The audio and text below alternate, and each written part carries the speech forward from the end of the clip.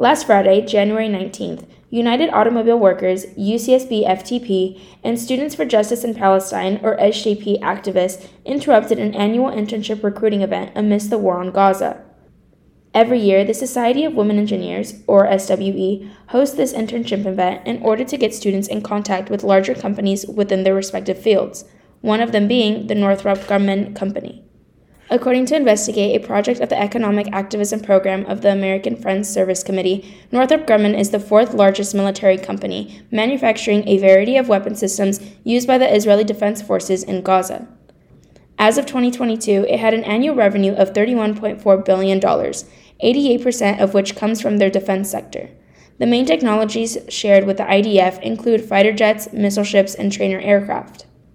Last week's protest is one of the examples of the ongoing demonstrations seen on campuses across the country of students protesting the institutions that fund and endorse military manufacturing companies in favor of the ceasefire. For example, this past November, the Daily Nexus published an editorial response to the violence and deaths in the Gaza Strip.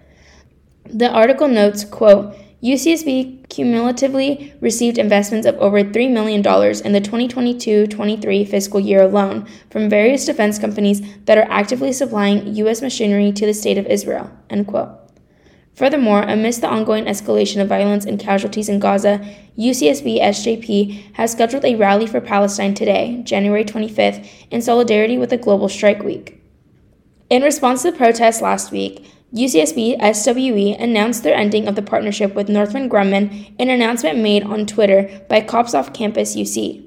Within their message, SWE stated they will no longer partner with the Northrop Grumman company as a result of last week's protest.